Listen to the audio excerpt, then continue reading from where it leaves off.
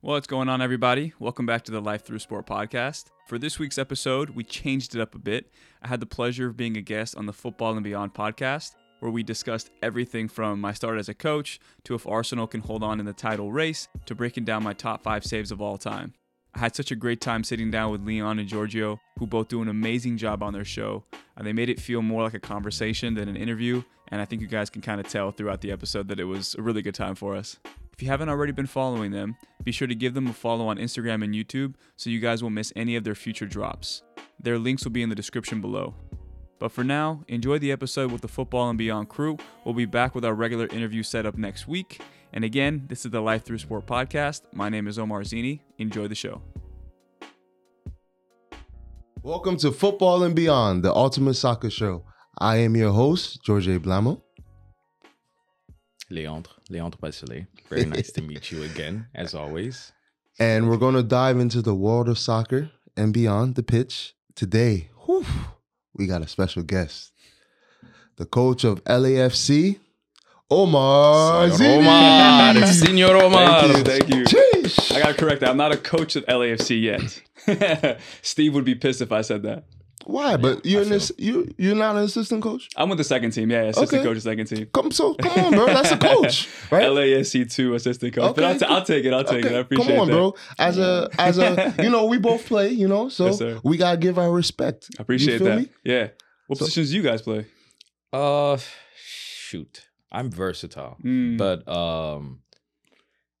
don't mind him. That's the utility guy, bro. That's what we Don't say. mind him laughing. He's I'll just say I'm versatile, Okay. but I do like playing up front, like striker or winger. Mm. But put me in the midfield, and I'll do my It's thing. like an attacking 8 false 9 right there. I'll do my thing. Okay. he's really good. He's Yeah. just lazy. That's his Yeah. problem. Okay. Lazy. He's not gonna let this one. Nah, slide. last 20 minutes of the game, we'll throw him in. If we need a goal. Oh, he'll trust get us me. one. Oh, yeah. He'll burn everybody on that team and then chip him and then smile. Look at that smile. Hey, when you say chip right now, Stop, man. it hurts a little bit because Ramsdale got chipped. I'm an Arsenal fan, so Ramsdale got chipped in midweek against you're Portuguese, right? you guys won today. Sporting. Yeah, there we go. You guys won today, though. We did, yeah. I think It was- 4-1 against Palace. Yeah, 4-1. Mm-hmm. By the way, just to like veer off a little bit, I don't know why Arsenal never went for a guy like Zaha. I don't know. I mean, we got Because Martinelli right now. We got a good winger. So, I mean, and Saka too. So, right in the moment, maybe in the past, maybe. But right now, I think we're set on those. And Trossard was a great pickup. Man. That man is a Which one? baller. Trossard. Oh yeah, Trossard. Yeah, Oof. Belgian. That's why even Hazard said he doesn't understand how World Cup he got to get in, and Trossard didn't even have a place on the team. That's what we're doing right now. We're getting guys like Trossard. I mean, Trossard was already big at Brighton, so we already know he's good. We didn't discover him. Then you got Odegaard, who was the wonder kid, and then now I'm so mad. Man, you just watch him out there. I'm a Madrid guy. He would have. Oh, okay. They gave up on him too soon. I'm like, but also I can't be mad. He was starting to flourish at a time where Modric and Kroos were at their peak. Are you gonna take those guys off? It's not gonna happen. sure. Especially if you don't know it's a for sure thing, and it's not gonna happen. That's a right place, right time. Right place, wrong time. Wrong time. And that was the right situation for Arsenal to be able to just capitalize on it. That's what it is. The scouting departments are always looking for those guys that maybe aren't valued, but in the right system and the right, I guess, minutes and the right role, It happens. they'll flourish. Yeah. Exactly. Yeah. So All right, so let's tell the people who you are, okay. your background, Yes, sir. what's going on. Where should I start? Let's start you as a player because, I researched you. Yeah, before you as a coach. 18 shutouts. Oh yeah. That man, Sheesh. wasn't playing. Sheesh. That man was on it. There's since then, I broke the record at Davis then, but then a buddy of mine, Wallace, I think he's playing at Tacoma, which is the second team for Seattle Sounders. He broke the record after that. So I was watching him in his senior season going, please, dude, if we're winning 2-0, let's just get a goal on this guy. Maybe he doesn't break the shutout record, but I love him. He broke it. But no, I started here in LA. Galaxy, right? Yeah, Galaxy Academy. But before that, I was with if any of you guys know who Sharif Zain is. Mm-hmm.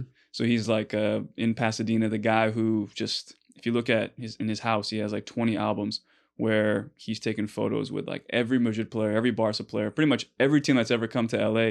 He's been the guy behind the scenes, kind of orchestrating everything. And so I played with him, and growing up, he was just dude, look, I was 5'10" when I was probably 11. So he was like, okay, you're too slow on the field. We want you to play in goal. And that's kind of where I started in that sense of just kind of recognizing, okay, well, I'm not going to impact the field as much as I want to. So how about stepping in goal? And fortunately for me, so I'm half Mexican, half Lebanese. On the Mexican side, my uncle played professionally in Mexico for 10 years, was on the youth national team as a goalkeeper for Mexico, went to the Olympics, or he was in the Olympics like pool of players, and then last minute, you know how they are allowed to bring players they have 3 players that are 23 and up, and then they brought Jorge Campos. Sheesh. So he was like, it was him, who was it? Conejo Perez, who's like 5'9", but could jump through a roof, and then Osvaldo Sanchez. So they brought those 3 guys, and my uncle was the one who kind of got dropped out. But through those experiences, he retired at the same time I was starting. So I was like 11 years old. At Sharif, he came in to coach there, and he was hard on me, man. Fuck, I cuss? Those are okay. coaches, Be yourself. Just kill me, bro. But it was like a family thing. So it was like we'd see him at the family functions, and every single time he would look at me like, bro, you got to work on your core. Like, you're too fat. Like, what in training, you can barely finish the training session. I'm pushing you right and left to dive, and like you're exhausted. You're crying about how you want to get better. But in front of the whole family? No, he put me off to the side a little bit. To say. But no, but in my old life, that's that. I'm gonna drill you. Yeah, he wasn't easy though. That's the thing. I think I needed that tough love a little bit. Though. You do, yeah. But I think at that young age, you're not really. You don't have the self-awareness enough to recognize the big picture. You just think this guy's picking on me. He's my uncle. Why? Yeah. How do I differentiate from you telling me you love me as a family member to you wanting the best for me as a player?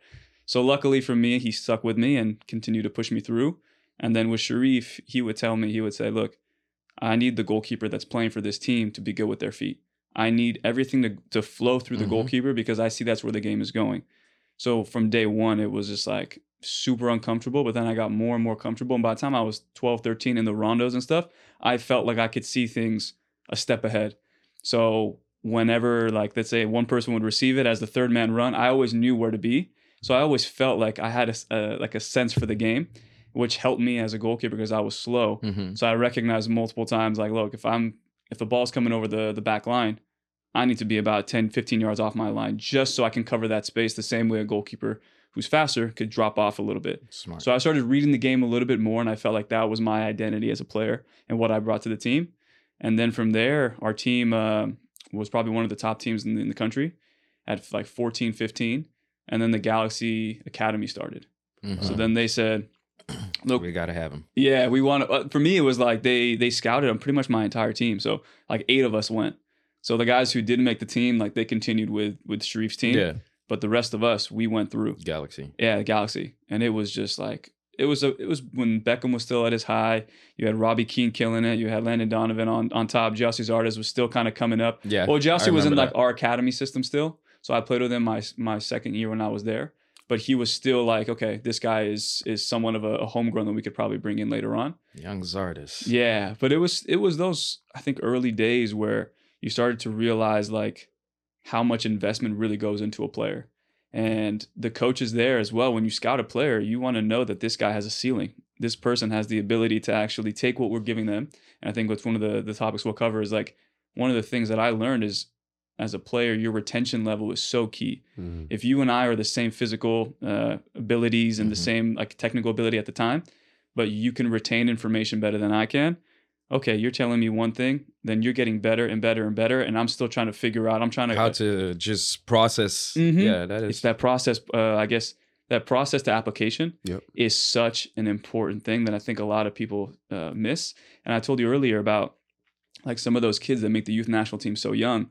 And nowadays, even with the Mexican national team, they're recruiting a lot of Mexican American. So you get a lot of these kids, especially at LAFC, who are getting called into the national team, going to play in these CONCACAF like World Cup qualifiers and stuff, going to the World Cups, and in their mind, they've made it. And in their mind, like they've peaked at their level of like, this is what I need to maintain and to get to a first team contract, to get sold to another part of the world.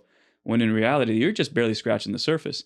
And I think that's the missing link right now with the young kids is recognizing you're not a finished product, but this is just information that we're trying to give you, retain it, and get and apply it. You know. So do you think the international like breaks kind of affects a player's development in a way? I think, you know, they sometimes we've had players go off for a few weeks. So they'll go, train with the team. And I think we have a set objective for those players of like, we need you to take this tactical concept, take this technical concept, and develop you as an individual in the system of play that LAFC wants. And then when they go to their country, I think it's just results oriented. So I would say, again, from the results side, they're just seeking results, trying to win games and qualify, which they should. But with us, it's more of a development feature. So I wouldn't necessarily say that it's like stunning their growth, but I think up here, to apply the technical and tactical concepts that we want to apply to you, you need to be open to receiving. Mm-hmm. And I think sometimes when they go to these national camps, their mindset is completely like, I'm better than this. Why do I need to listen to you? If what I've done myself and all the things that I've applied on my own, I guess, accountability, why do I need to listen to you? So sometimes when they leave us and they come back, we see a little bit of a disconnect. Yeah. Of like, bro, you're good. We know that. But you're getting this opportunity, but you're not. See, that's one thing I love. I miss about Europe, like, or out of the US, let's just say, because even I come here when I play, I get people that will be like, yeah, man, you're good. And in my mind, I'm just like, oh boy, if only y'all knew like some of the people that I played with or like I've been on the field with, like that's what made me good. But because it's like I'm learning all those things. But yeah, you're right. When I came here, the one thing I've learned is that a lot of kids now like just feel like, okay, I get a little bit of props from this or from that person and I'm good. Mm-hmm. Oh my God, they're so wrong. Yeah. And the discipline is one thing that's important. I do not see a lot of that happening. Mm-mm. And like you said, it's easy for them to come and say, okay, well, we're going to come grab the Mexican American that everybody is hyping up and this and that. And I'll put it this way, right? Most of the people that I feel like America is hyped up are mediocre. Mm-hmm. No offense. It's too soon though. They give them their flowers too soon. So they give them the flowers so soon that I feel that it puts so much pressure on these players that they end up just not knowing where to go, what to do. Perfect example, and whom until now, and I just wonder, like, dude, what happened to this kid was Freddie Adu. Don't laugh. Come on, bro. That was, to me, that was the biggest, like, I was just wondering, like, yo, why the hype around him? Like, we haven't seen anything. But then when you come to the modern days and you look at it and you're just like, but then they got a kid like Alphonso Davies, who's top 5, what's it? Wingers Right back. left. Wingers, in the world. So what makes it, But that, again, you start looking at that mentality. Davies was a kid, you could tell he was grounded. Mm-hmm. There was no, because people are telling me I'm good in this. No. I'm going to go work hard, and then if I make it, I make it. That's good. And now he's doing it. But yeah, you're right.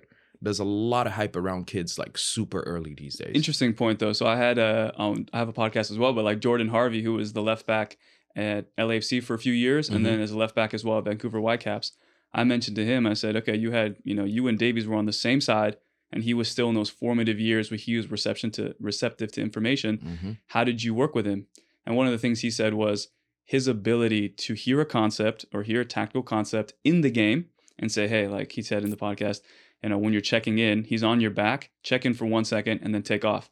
And he said, Omar, I would tell him one thing, and within the game, it wasn't even like after the game, he said, oh, what did you say? Within the game, he was able to hear it, and the next play, he applied it. And I think that's what you're saying is that, like, one, be receptive. That's the first step. Be receptive to information, recognize that you don't have all the answers, but then also, two, try to apply it. And if you can apply it, now you've kind of like already recognize that this is a pattern. And then from there, I think once you're receptive and you recognize other people have the answers as well, you're going to be able to be a little bit more understanding of like, okay, this person's just trying to help me and it's making me better. Boom, I have the picture. And that's a process you can continue at every level. Nice. So to go off of that, what if some players obviously can't retain that as fast as Davies. How much more time do you have as a coach to help develop if they can't apply it in a week or two? Video. What's the process? Video. I think it's video. Our head coach, Enrique, for the second team, as a coach, he has the same, I guess, application of teaching for coaches as he does for players and vice versa. He says the only way you're ever going to get anybody to get to where you want them to get to is you have to spend time. Like, that's it. That's why parents who are good parents, right? They spend a lot of time with their kids and they give them the understanding and like, okay, I'm going to give you this concept. I'm going to let you run with it for a little bit. And then when I need to step in, I'll step in. but sometimes they give you the concept, they never check back in, and now you've probably gone the wrong way. Some people maybe self-correct and they get better, Yep. but other people, they go the wrong way for so long that it's hard to correct. Yeah. So I think for us as coaches, we're very hands-on, and I think that's the step as well when we recognize I'm teaching you something, but I'm showing you video and I'm spending a lot of time, but you're not retaining the information. And then we talk about the reality of the world. At a certain point, when your contract is up for negotiation the next year, I have to say, is my investment as a coach and my time, is it worth it, this player? Or can I find somebody else, scout somebody who maybe tactically is already higher than you and their retention level is higher? Is my investment going to be more justified with them? Probably. Exactly. So I think that's for us, is we show them the video, we discuss things with them. But at the end of the day, if the player's not, if they're not able to do it, that's why Man City's so good, right? You have Pep who brings the players in. It's cutthroat. It's cutthroat, but the players fit his style. Yep. And when they fit their style, you're able to coach a certain way, and those concepts aren't just being applied and you have success. They're being applied and successful at the highest level. And I think that's where, as coaches, we need to, as best as we can, scout those players that we see the profile, but at the same time, too, spend the time. And if you spend the time and it's not there, then... Yeah, you gotta... But the thing is, with Arsenal, as an Arsenal fan, they let Harry Kane go when he was like 7. Foolish. It was foolish. He goes to Tottenham and it works out there. But in our head, it's like, okay, you need to understand as well, when are we letting these players go? If we let them go too soon, they'll never actually hit their peak. We talk about Odegaard. That's the problem, yeah. Yeah. Because Odegaard had something to prove too. That's another thing. I feel like it becomes a personal challenge when it seems like, okay, you guys told me I couldn't make it here. Mm-hmm. Then okay, we'll get at it then. And that's what I feel for Odegaard. I think he took it personal that Madrid was still just told him, hey, you have to wait. And he was just like, no, I'm at a point where my level is good enough to play on the first team. So it's either you guys keep me and I play on the first team, or let me go elsewhere. Yeah. But I think he did a great decision. That was a great decision to go to Arsenal, because he's just boss in the midfield. But the thing, so I look back to, because I'm the goalkeeping side, so I kind of remember the early days of David De Gea. When De Gea was at Man United, everybody was saying, like, this guy cannot take the physicality. Bro, he was a shambles. He was in shambles for a little bit. You could see even some of the goals he conceded in the early days on crosses. They would just throw guys on top of him. And that was it. Miss punches, just do all that stuff. He had his shot stopping, which we'll give it to him. But if you're not in the right headspace because all you're focusing on is the crosses or the things that they're trying to expose out of your game, it'll really diminish. It'll affect everything else. But then Fergie, for example, and I think this is where a lot of coaches as well, it's like, how much do you stick with a player and how much do you say, oh, they're just not good enough? And I think he stuck with him knowing that, like, at the basis and the foundation, this guy's shot stopping is probably the best in the world at the time. Yeah. And his feet are okay, but we don't play a system where we have to play out of the back. So I think now, when you give him some time, he started to grow and grow and grow. He plugged some holes. And once he plugged those holes, you start realizing, okay, that time and that investment was worth it, because we saw that he was good enough to carry his weight in other areas that gave us an opportunity to really work on this one aspect of his game that wasn't there.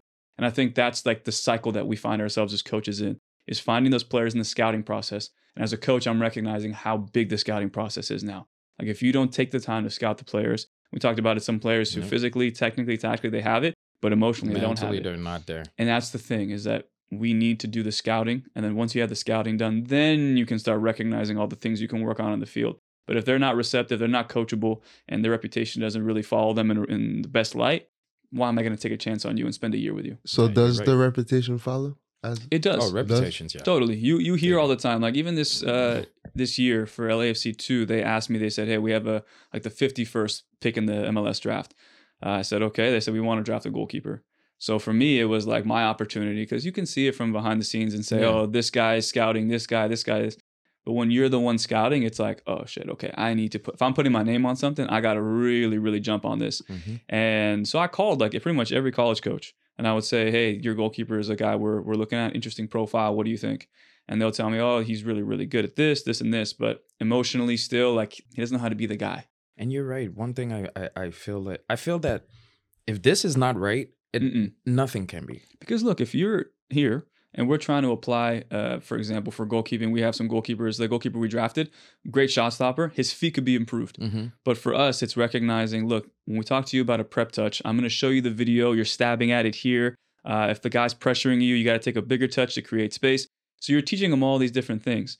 But if emotionally they beat themselves up and they don't allow that, they don't have the self-awareness to know it's going to be a process to get better, and they continuously say, well, I'm not getting it right on the first day, it's done. Or the second day, it's done. And then maybe a week they go by and then they feel like they got it. And then one terrible day, then all of a sudden, mentally, I call them mental midgets, like they're dropped to a level that they can't even accept new information. Yeah. And I think that's for us. We never really know that until we work with the player. You can always have conversations. And nowadays too, if I'm coaching a kid and I want this guy to go somewhere great, I'm going to talk him up for sure. Of course. You always take a grain of salt. But I think, mentally, if you can't have that fortitude to push through the rough days, then you'll never be able to apply the concepts that the coach wants. Yeah. And then for us as well, it's just trying to figure out, is that just something that maybe they need to work on? Is that something that's going to stick there forever? And we can't really, there's a ceiling we can't get past. And I think for us, it's a gamble at times. If I'm being honest, it's a gamble. But at the end of the day, do your due diligence and hopefully it pays off. Yeah. Okay. Let's switch gears a little bit. Sure. Now, you're an Arsenal fan. I am. United fan, which, by the way, you guys are playing versus Fulham right now. Yeah, definitely. How you feeling about this season? Fantastic. Yeah. Fantastic. I think that's, if you look at it, just again, all the players too, like Zinchenko was a huge signing. Trossard, huge signing. How is it that, again, I'm still in awe that Manchester City let go of that kid? Again, right place because for us. Exactly. And it seems like in the past years, Arsenal has been lucky where it's like, or at least whoever is their scout, the head of scouting, is smart enough to go find the kids that are really good Portuguese, and just be like, oh yeah, we know you don't want him. That's fine. Well, just come on, send him here. And then I look at Zinchenko play and I'm like, yeah, that's another one of Pep's mistakes. Hey, but he's a winner too. And that's the thing. That mentality. He knows how to win. And I was talking to like Steve Cherundolo and the assistant coaches for LAFC, and we were just talking about how Bale going into that final. Oh my God! That he was injured throughout the whole season, and I think they still gave you guys a trophy. Oh, for sure. And he could retire. He's on the Mount Rushmore of like just creating those moments that live forever. Listen, he good. At Madrid, it was an up and down with Bale, but the man is a legend, man. He gave us so many moments, which, by the way, my favorite was getting past, what's his name, Mark Patra. Jesus. The goalkeeper at the time, Pinto. Yeah, I forgot. Pinto. He was in the time. I think Valdez had torn his ACL at the time, and that goal he conceded was terrible. We'll give him the memory of dribbling Barca sliding out of the field and all that stuff. But I get that. But let me get back to the LAFC. Yeah, let me get to the LAFC. So I was talking to those guys, and I said, "Did you know, like, with Bale in these situations that he was going to produce something of magic?" And they said, "Look, we walked up to him and we asked him, can you give us some minutes?" Yeah. And he says, "If we need a goal, I'll score." So that the game's going on. Obviously, there's a moment where you need. Man, I was in the stands. It was crazy. That was one of the best games I was sitting down and watching, and I lost it when he scored.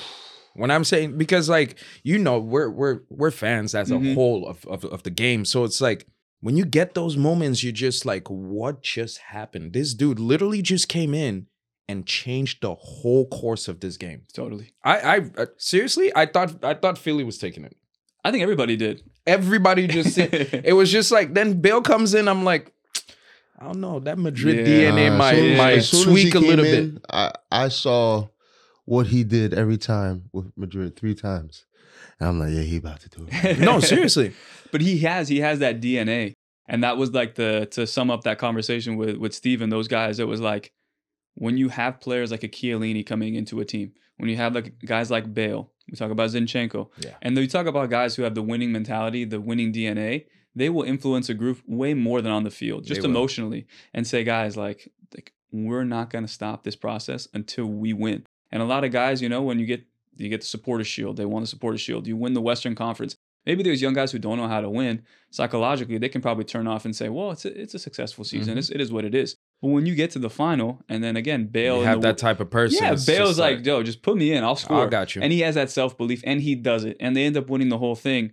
Then I have Steve again. I said, that winning mentality. He said, Omar, when he was at Hanover, he was saying that there were times where they were going into the last few games of the season in the relegation battle.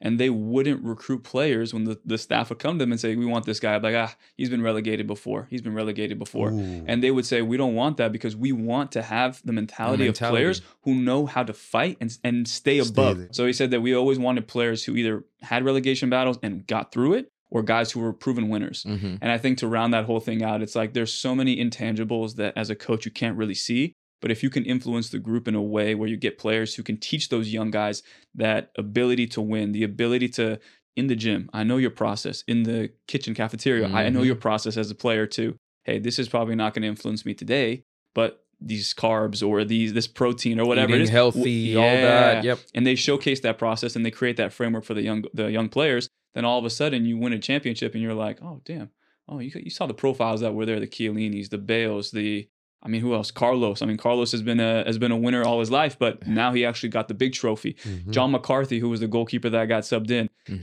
if you see him Oh on the yeah, field. he did get subbed in. Then you guys had an injury, right? Yeah, So. Max. It was like a not through ball. Murillo like hit a long pass back, and then it was kind of like a short one. He came out, ended up breaking his leg. Yeah. Max had an amazing the goalkeeping core that we had last season with Tomas, who was a second team with us for a little bit. Then you had Max and John, but Max and John mentality wise, they're just because savages, man. when you you see them in training, and you're just like, bro, chill. Like you need to relax a little bit.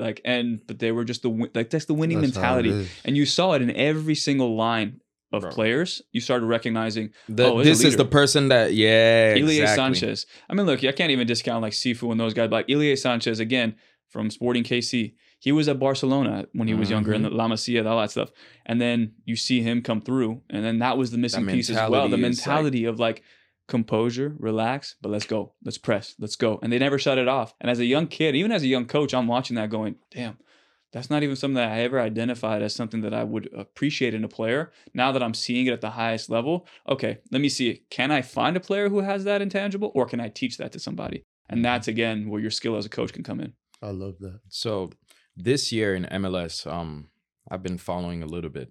Who are obviously you can be biased, LAFC, but I want to know, like, who do you feel? Let me say 3 top prospects that you've seen so far that are like, oh yeah, this kid is players. Whether it's a goalkeeper, anyone. Man, I'll skip this part. I'll come back to it. You know who I was asking that because one of my favorite players right now, or like I'm just like, okay, this kid, I feel maybe after this year, I don't think he's gonna stay out here. The Argentine kid in Atlanta. Oh, he scored a banger My yesterday. word. Free kick. He is. It's almost like when I see him play, it's almost like he's a couple steps above. Mm-hmm. And you can just tell, just like they did with Almiron. I think he's going to be gone. I don't think he's going to last out in the MLS. I don't think so. But that's the... But that's the... Yeah. You know, but what the beauty about it is, it shows that the MLS has players. It has good players. Mm-hmm. Again, for me, I think a lot of the rules and regulations that are built around the sports itself doesn't help. Doesn't help at all. Because if not, then I think the US would be one of those places where you're buying players for 50, 100 mil. You know, I don't understand why we're not at that point yet. Yeah, so. That's I don't want to speak on that too much because I'm not well equipped on it or like as like deeply in terms of the understanding of the youth system. I've been very fortunate to like bypass that as a coach. Yeah. Where like I worked, so I have a YouTube channel and everything, and I used to do like private sessions, and in that session I would film people, and from there I was able to post it, but also to be able to break down the content. So I was very much like individualistic, like very private training. Nice. And then from there it built into LAFC, the second team, Las Vegas Lights at the time, and then moving into the obviously second team now, LAFC 2. So I've been very fortunate in that sense to kind of like, maybe unfortunate at times, to kind of bypass the growth levels, where like you can really see as a coach your technique and like all the little things that you would teach into a goalkeeper. I feel like I haven't spent more than like 3 years with the player, so I can't really see if my methods necessarily work completely. But I do know that at the next level with video and all that stuff, I've found a way to message my messaging in a way that's digestible and hopefully doesn't confuse the guys. and technically and tactically find ways to help them in the year or two that I do have them. But I do give a lot of respect to the guys at like the academy level, or the guys who are, you know, spending day in and day out 4 or 5 days a week with these kids who have their IDPs and development, independent development programs, all that stuff. But me personally, I haven't seen it at that level yet. So it's a long answer to tell you I'm not. I feel at least, you're honest. What are 3 top keepers anywhere in the world that have caught your eye and you're like, this person is going to be fire? That's actually because interesting. I saw one of the clips of one. He's Portuguese, so Jose Sa? No. Fabio Carvalho. Yes. He's at he's playing. He's at Braga. Sporting. No, Braga. Okay, I don't know the Portuguese side too much. I know the name, but I don't know him. But I do know. Go ahead. I know Petrovic, who's the goalkeeper now at New England Revolution. They scouted him. I think he's maybe 22, but they just scouted him. They played against LAFC recently, and he had an unbelievable game, like double saves. Like, so they lost 4-0, which doesn't like indicate how well he played, but it could have been 5, 6, 7. He's a goalkeeper. He's still young that I think will be sold to Europe, and I think he will. Yeah. I'm excited to see too, like a goalkeeper like Gaga Slonina, who was at Chicago Fire, and then he got sold for $10 million to Chelsea. I think it's like 6 plus incentive, so 10 in total. I think he's there. I would watch some of his clips. I think with his feet can get a little bit better from just raw shot stopping and personality too. Like, I follow him on Twitter, and he's like 16, 17, and he's like posting like inspirational quotes and like inspirational messages from himself. So I think up here, he's got a little bit of that. And I'm trying to think who else we got out there. Ramsdale, as an Arsenal fan. Of course. But that's too, when you look at those guys who kind of like mature and just get those opportunities to play at different places, like a Bournemouth, like Sheffield, I think Sheffield United for him, where results matter, but for them, the development is more important, because you want to sell those guys to bigger teams. Exactly. So I think they have more invested in your development. So I would say for me, just like I think those 3 right now that I think you'll start to see. I think Ramsdale will be the England number 1 after Pickford's moved on. He deserves it. I think sure. He deserves it. I honestly think he is going to sit Pickford down, not even before Pickford moves on. The way he's going right now, he is going to sit Pickford down. I think Pickford should have left, Everton a while ago.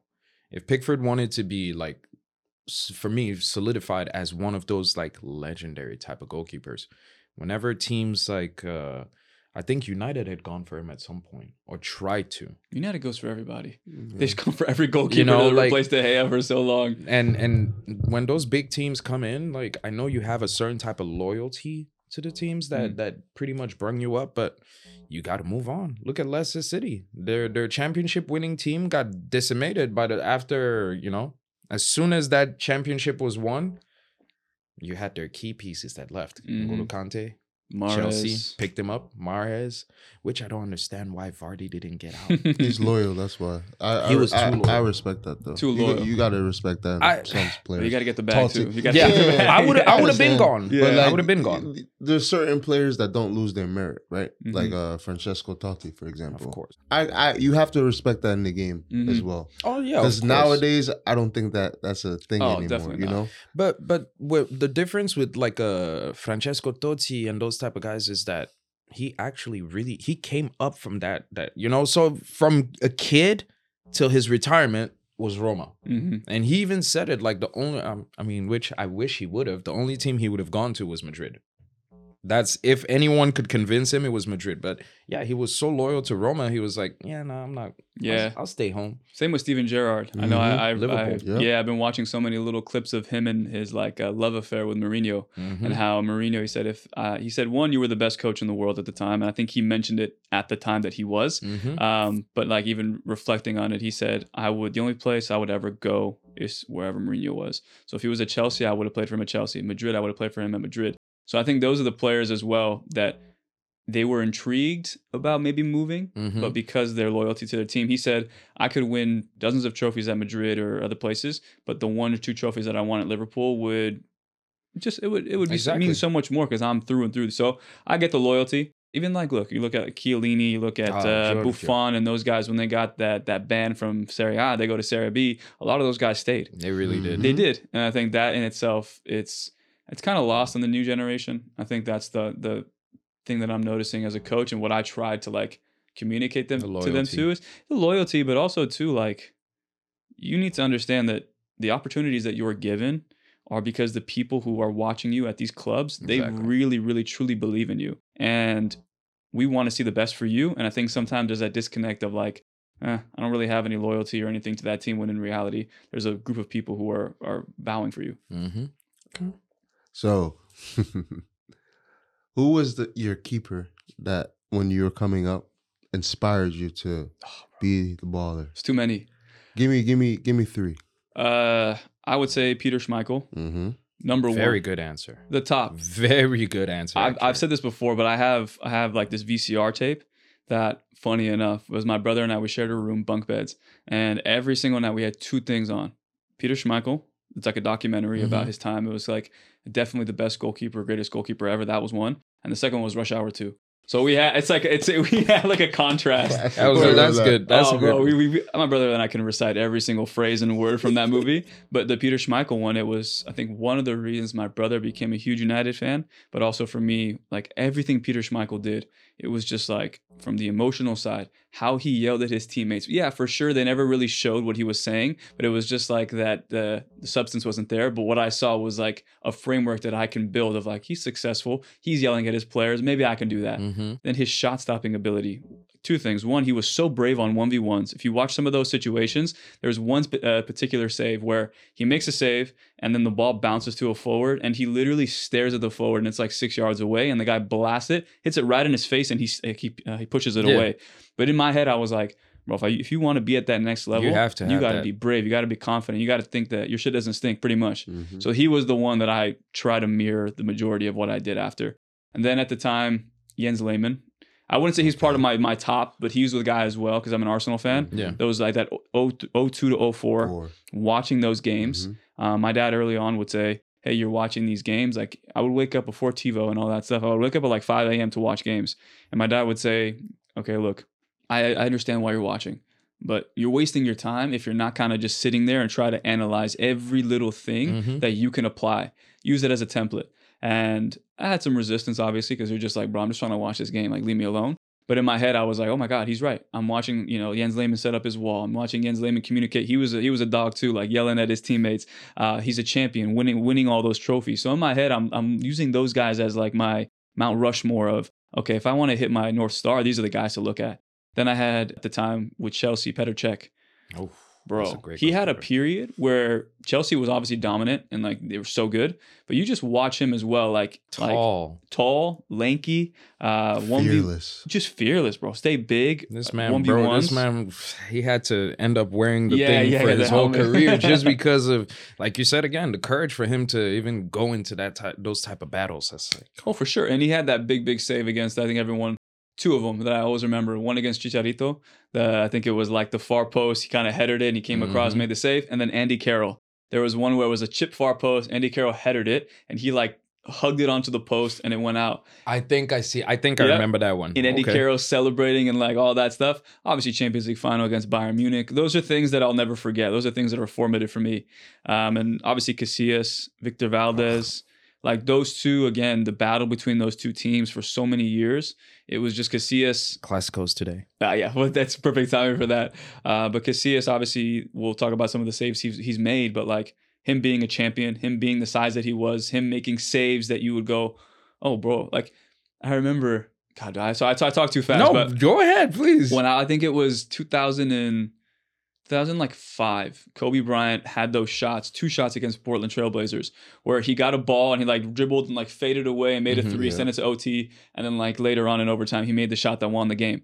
And I remember the next day, it's the schoolyard. We were like at school. We would get an inbounds pass from our friends, and each one of us had a chance to replicate the shot. And it was just like, all right, bro, here we go. 3, 2, 1, pass the ball in. We try to make that shot.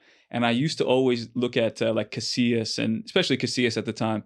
I would look at some of his saves and we would like try to recreate those things in training. I'm like, all right, this is where there's a really famous one where Fernando Torres had an unbelievable shot. He made the save. And I was like, let's try and recreate that. So I would always try to replicate what I saw. And I find that now as a coach, where any young coach that's listening as well, it's like, if you don't know where to start, find someone who is your North Star or somebody who is successful in the style of play or mimic. Yes, that you can create an idea.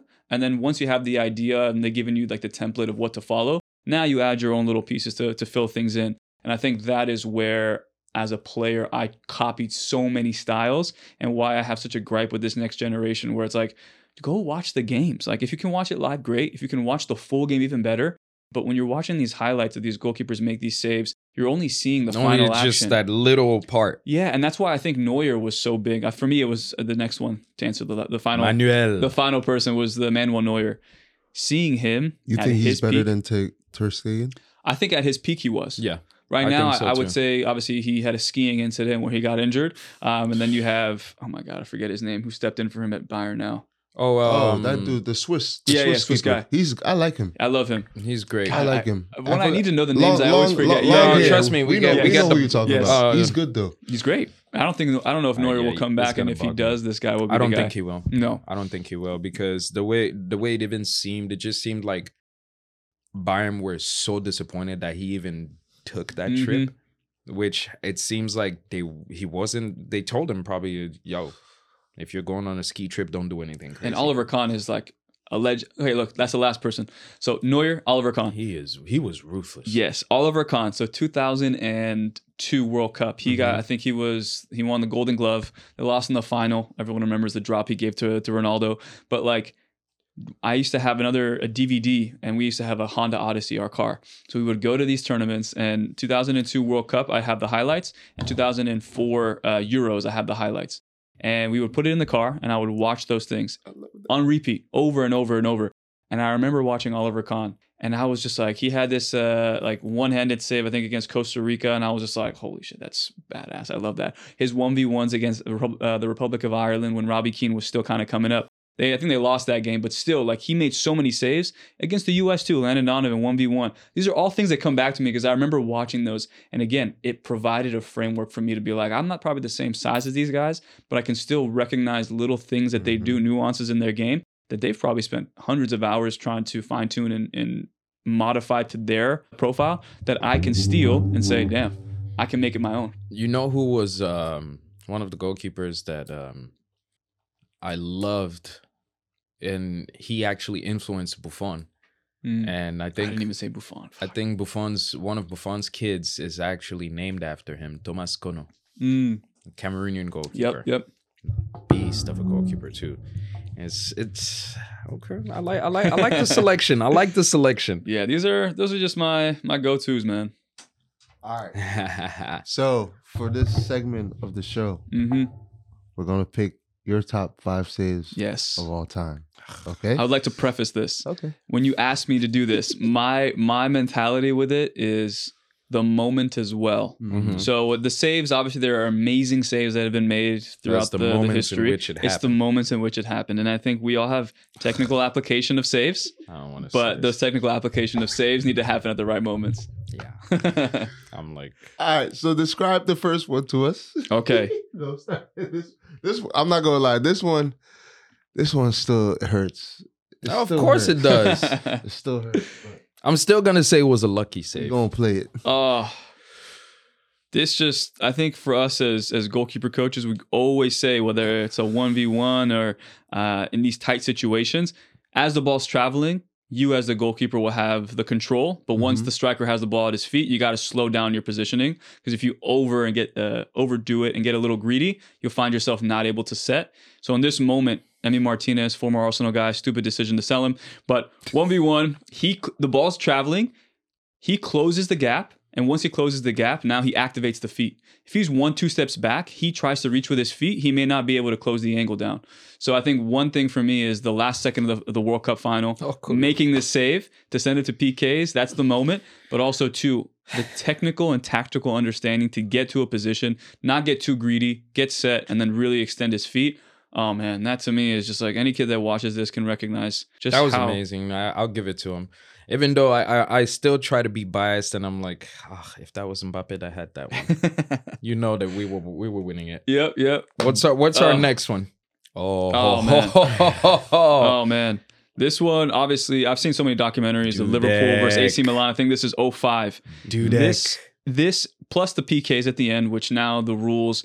Brianna Scurry in 99 against China. She was the one who stepped about 5 yards off her line, and then no one ever called it. So that she was probably the catalyst of that. But then you look at this Jerzy Dudek save against Shevchenko. That was obviously down 3-0. You guys, they come back in like 11, 10 minute span, 3-3. And then in overtime, when it was still golden goal in the Champions League, crossed it in. He makes the first save. It bounces. And right then and there, by the skin of his teeth, just like reaches his arm out, boom, hits it over the net. And you go, holy shit. This is like, as an AC Milan fan, you have to go, this is just not our day. No. This is just not our day. For me, the moment Liverpool came back at 2, I was just like, okay, yeah, I think we're gonna see. Ancelotti was the coach at that time, right? For Milan, Milan at the time. If I'm not mistaken, that man's record, man. He's been everywhere. He's been everywhere. He's definitely a beast. That one to me, I think again, when you look at performances when you're young, that was the one where everyone said, "Where were you? Did you watch the game?" I didn't watch it. I didn't watch it live because I was still like not sure too much about the Champions League. I knew when Arsenal played and all that, but these are the games you didn't know where you could find them. And I remember Sharif was like, "Did you see the game in Istanbul? Did you see when there was 3-0, 3-3 and the save? Dudek PKs?" And I'm like, hold up, let me see. I don't know if YouTube was out at that point, but I remember watching it and going, holy shit, a goalkeeper can really influence this. To this magnitude and really win you the whole thing. So that was pretty badass. Crazy. All right, what we got? Oh, man. This one, man. Iker. Yep. Sent Iker. The final of the South World Africa, Cup. Yeah, 2010. He really was a saint. Bro. Look at this. This is the one too. The reason why obviously he baited him. Yes, exactly. I would say in goalkeeping, this obviously is like you're winning the World Cup because of this save. Yeah. And obviously too, look at Arjen Robben. Like his career could have gone in a completely different way if he makes that. But then for me, as from the coaching side of things, you watch this and you go, when 1v1s, you hold your position as long as possible. If you do decide to go the opposite way or one way, try to have a trailing leg or a trailing arm to help you cover the angle on the opposite side. Yeah, that bait. And exactly. And this is the one where he held, and then last minute he decided to choose, and he had the trailing leg. And I always refer back to this. I hate those. I hate as a defender, as a striker, for sure. Yeah, I hate for those. sure. You think you have it? Like, boom, leg extends. Boom. I'm like, yes, it's going in. And the next moment I see is just like, wait, what? Oh, Gianluigi, of course. I feel so bad. And the goalkeepers you were telling me to name, I didn't name him. He was a huge influence for me in just everything that he did. I didn't really watch Serie A that much, but like this World Cup opened my eyes to just like him as a goalkeeper. And this again, because it was Zidane, because it was in the World Cup final. The body movement. Just everything. Cat reflexes. Cat-like reflexes. Acrobatic save. And that was when he was at his peak. Zidane was at his peak. And obviously we know what happened the rest of the game. But that to me was just two legends. Him making a save and again having it be in a World Cup final was... And you're right. Those are moments that actually changed the game. Because Zidane scores that goal. And I think the mentality for the Italians is just... Oh, for sure. Because Italy, I remember after the save, I think it was Quagliarella. He started going off on that side. And then the game just changed. Red card, then boom. Penalties. It's Gigi just this. being Gigi. Yep. You know? My greatest midfield ever. Fire. Zidane. Oh, yeah. Now, this one is the GOAT, man. This is like the save of all saves. Again, my grandparents, they have so many old tapes at their house. And they used to, they used to have this. This is Gordon Banks in the World Cup again against Brazil. And then you have, I forget who was coming down the line, crossing. Guy from all the way back to from the first post, runs to the second, and still can get all the way. Oh! Just think about the physics of the header first off. Pele gets up. I've never seen a man jump that high. He gets up, heads it down. You're coming from the near post all the way across the goal. And for you to not even just make the save, sliding, but dig it out, push it over. And you see the video back, it like backspins over the goal. So, like, the fact that he just got it over the goal and he actually was able to backspin it from that angle, timed it perfectly. And this is probably, I think, if you look at the saves forever, acrobatics, moment, just like level of difficulty, this is probably the greatest save ever. Yeah. Crazy because his hand, like you said, is a backspin. So he even understood the physics of the spin of the ball coming. and how to hit it opposite way. It's just everything. Also, not to be biased, Courtois' run last year Oh, yeah. was incredible. Performance-wise, Liverpool in the final, that was probably one of the greatest performances.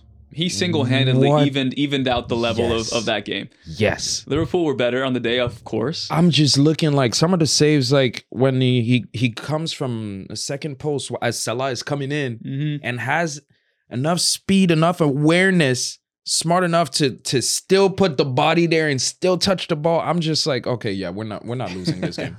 Same thing as the finals when where I knew we weren't losing was when he saves Sadio Mane's shot. The one where he saves it and then he hits the bar, goes. Yeah. As soon as he did that, I was like, yeah, we're not losing this game. I'm telling you, it's not happening. You because just know. every single position in the field was locked in. And he is the start of everything. If he gives that confidence to everybody where it's like, okay, yeah, nothing is getting in here. You guys got to go do your job. Yeah. It's that's it. So I like to talk about competition since you just brought that up. Do you think it was right for not what happened to Navas? Because I feel like Navas is such a fantastic keeper, and he just, I want to say, because he's Costa Rican, he gets the end of the. Well, For sure. I'm a Madrid fan. Yeah. Before I would say anything, I would say this, right? You have to understand, and I get Navas' point, but I also get where Madrid is coming from, right? I want the expert to speak. I mean, I'm saying go just first. before the What you because say. he's an expert, so I want to listen to what he has to say but I want to see like what he thinks about my thinking, right? If as a team like Madrid, right? I'll take an example. We'll go back to, even though we possibly can never replace him. I'll go to Ronaldo, right? When we let Ronaldo go, everybody was like, oh my God, no, why do we do that? And somehow we still won a treble of Champions Leagues, right? It's the same thing for Navas. Navas, he's a goalkeeper that wanted to be the first team goalkeeper. But then if you bring in a guy like Courtois and he performs and does the things that he's doing, and we see that he's doing, realistically, not to shade Navas for anything, thank you for everything that you've done, but Yeah. if you're willing to sit back and take that second seat, then yeah, well, I'm pretty sure we would have kept him. But the fact that he wants to be a first team goalkeeper, it's very hard, especially at his age, in the team that it is.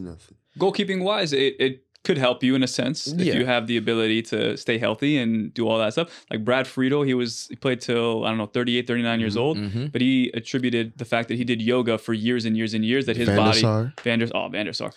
You know what? I feel so bad. I wish we can edit this. I miss Buffon. I miss Van der Sar. There's a lot. I mean, you know what? It's also when you ask, it's just like me. If they ask me, you can ask me who my top 5 are. Every other second, you probably have like 1 or 2 that are gonna switch, because it's like, yeah, you can't. As someone who loves the game, I know for sure it's the same thing with you guys. Yeah, you have probably like your top 2, but then when someone asks you like, who are your top 5, it keeps alternating, because it's for me, it depends on the moments, it depends on the time, it depends on like what competition, that type of stuff, So when people ask me who are your top 5, I can be like, okay, I can tell you, but there's still people that I'm forgetting that I would technically put in here. So I appreciate you. If that's an apology. Nah, you're good. That's an apology for me. Don't worry about it. You're good. But I think to your point about the competition, I think, again, it's important that the club has a good understanding of what their goal is, right? So like if you have in the scouting process, you feel like Courtois is going to be the guy who's going to come in and take over for Casillas, and that's the person you want to put all the effort into, all the coaching and tactical, everything to fit the Madrid style, then you got to roll with it. Yeah. And I think that was the confusion, is you're bringing somebody in, and now at the same time you have a guy like who's exceptional, like Navas, who is still, he's a winner in his own right. But now it's like, okay, so from the player's perspective, which one of us do you want?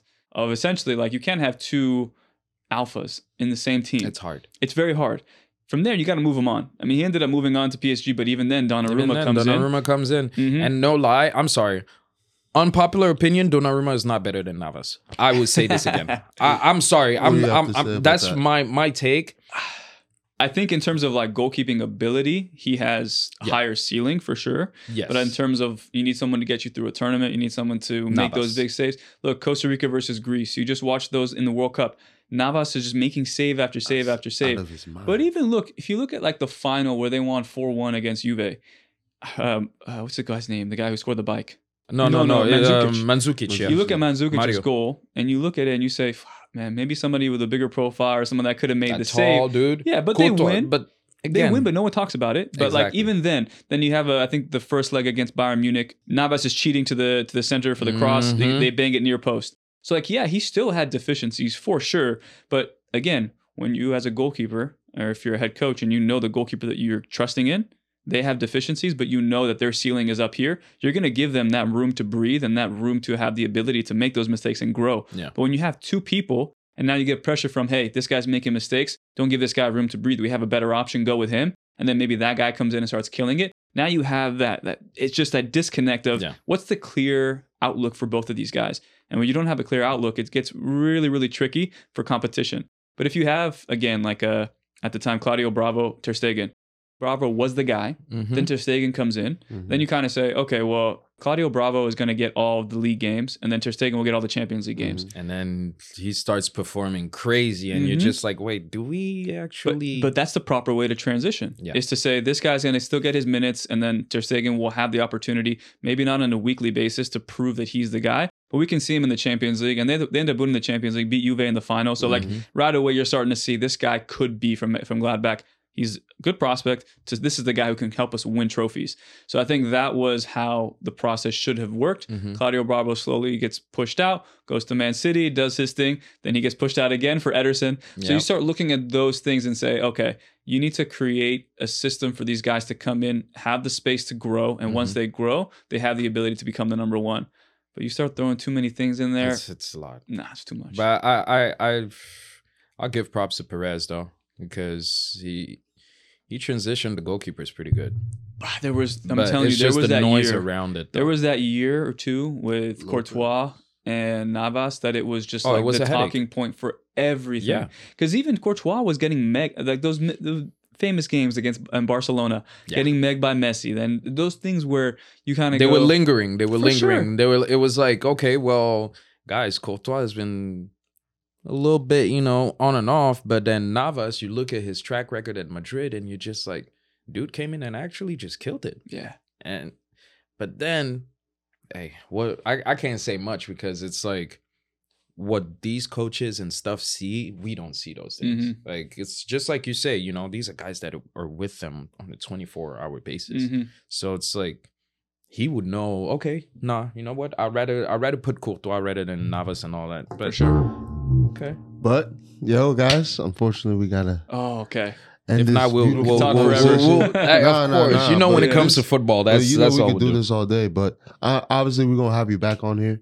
Thank you for coming. We do hope we have you back. Appreciate you. You got a game later today. Best of luck. Thank you. Guys, welcome to the. Which, by the way, one of the guys we're going to interview actually, I think, plays on your team. Diego Rosales. Oh yeah. Diego's cool. Cool kid. Yeah, he's defender, I believe. Yeah, he mixes. Sometimes we have him as like a center back, sometimes as a right back. And right now I heard he's fast. He's quick. I think he's gaining more maturity as well. Like he's starting to have a little bit more of a voice in the group, and which for us we kind of need that a little bit more. As a defender. But still, you never know. These kids mature at the weirdest times. I where know. All of a sudden they try their voice out and they say, "Oh fuck, I got something there," and then they become a leader. So we're hoping guys like him could become leaders for us. Oh, I'm gonna put him on the spot when he comes in. I'm gonna put you on the spot. Let him know. Bro. Let him know. Omar said some good stuff. Exactly. Oh, thank you so much. We're really happy we had you here. Appreciate you. I appreciate you guys. Yeah, it was a blast. Thank you. Hopefully we can do it again. And of course. And good luck for the game today. Appreciate it. Yeah, it should be a good one. All right, guys. Until next time, follow us, subscribe to us on YouTube, Football and Beyond, the Ultimate Soccer Show. Why did you say it like that? He's like, it's like he's doing the commercial. Football and Beyond, the Ultimate Soccer Show. I like it. Right? All right. Oh shit. Thank you. Omar, bro. No, that was awesome, Omar.